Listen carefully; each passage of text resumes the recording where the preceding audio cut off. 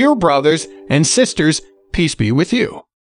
Today's devotional scripture is taken from 1 Kings chapter 18, verse 16 to 46. So Obadiah went to meet Ahab and told him, and Ahab went to meet Elijah. When he saw Elijah, he said to him, "Is that you, you troubler of Israel?" "I have not made trouble for Israel," Elijah replied. "But you and your father's family have.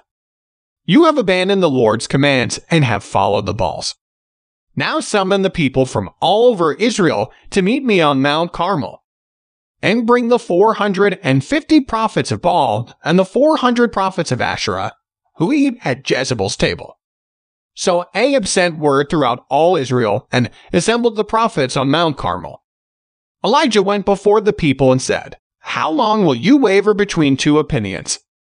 If the Lord is God, follow him. But if Baal is God, follow him." But the people said nothing.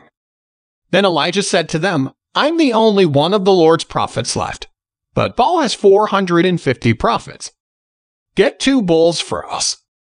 Let Baal's prophets choose one for themselves, and let them cut it into pieces and put it on the wood, but not set fire to it. I will prepare the other bull and put it on the wood, but not set fire to it. Then you call on the name of your God, and I will call on the name of the Lord. The God who answers by fire, he is God." Then all the people said, "What you say is good." Elijah said to the prophets of Baal, "Choose one of the bulls and prepare it first, since there are so many of you. Call on the name of your God, but do not light the fire." So they took the bull given them and prepared it. Then they called on the name of Baal from morning till noon. "Baal, answer us," they shouted. But there was no response, no one answered. And they danced around the altar they had made. At noon Elijah began to taunt them. "Shout louder," he said. "Surely he is a god. Perhaps he is deep in thought, or busy, or traveling. Maybe he is sleeping and must be awakened." So they shouted louder and slashed themselves with swords and spears, as was their custom, until their blood flowed. Midday passed, and they continued their frantic prophesying until the time for the evening sacrifice. But there was no response. No one answered. No one paid attention. Then Elijah said to all the people, "Come here to me." They came to him, and he repaired the altar of the Lord, which had been torn down. Elijah took 12 stones, one for each of the tribes descended from Jacob, to whom the word of the Lord had come, saying, "Your name shall be Israel." With the stones he built an altar in the name of the Lord, and he dug a trench around it large enough to hold 2 seahs of seed. He arranged the wood, cut the bull into pieces, and laid it on the wood. Then he said to them, "Fill 4 large jars with water and pour it on the offering and on the wood." "Do it again," he said, and they did it again. "Do it a 3rd time," he ordered, and they did it the 3rd time.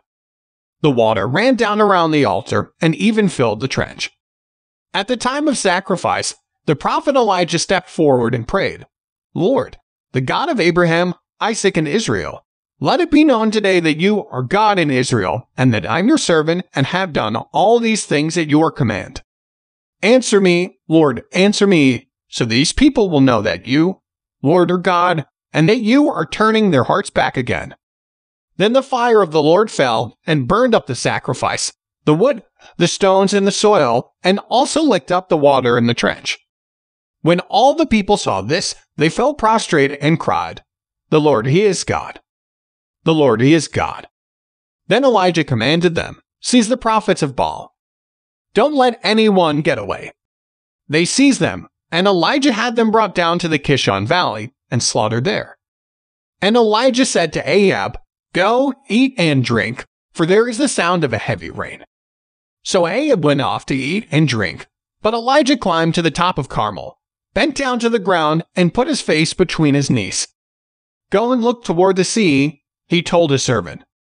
And he went up and looked. "There's nothing there," he said. 7 times Elijah said, "Go back."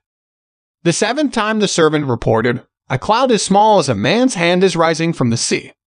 So Elijah said, "Go and tell Ahab, hitch up your chariot and go down before the rain stops you." Meanwhile, the sky grew black with clouds. The wind rose, a heavy rain started falling, and Ahab rode off to Jezreel. The power of the Lord came on Elijah, and, tucking his cloak into his belt, he ran ahead of Ahab all the way to Jezreel. Let us pray. Lord Jesus, kiss to pray.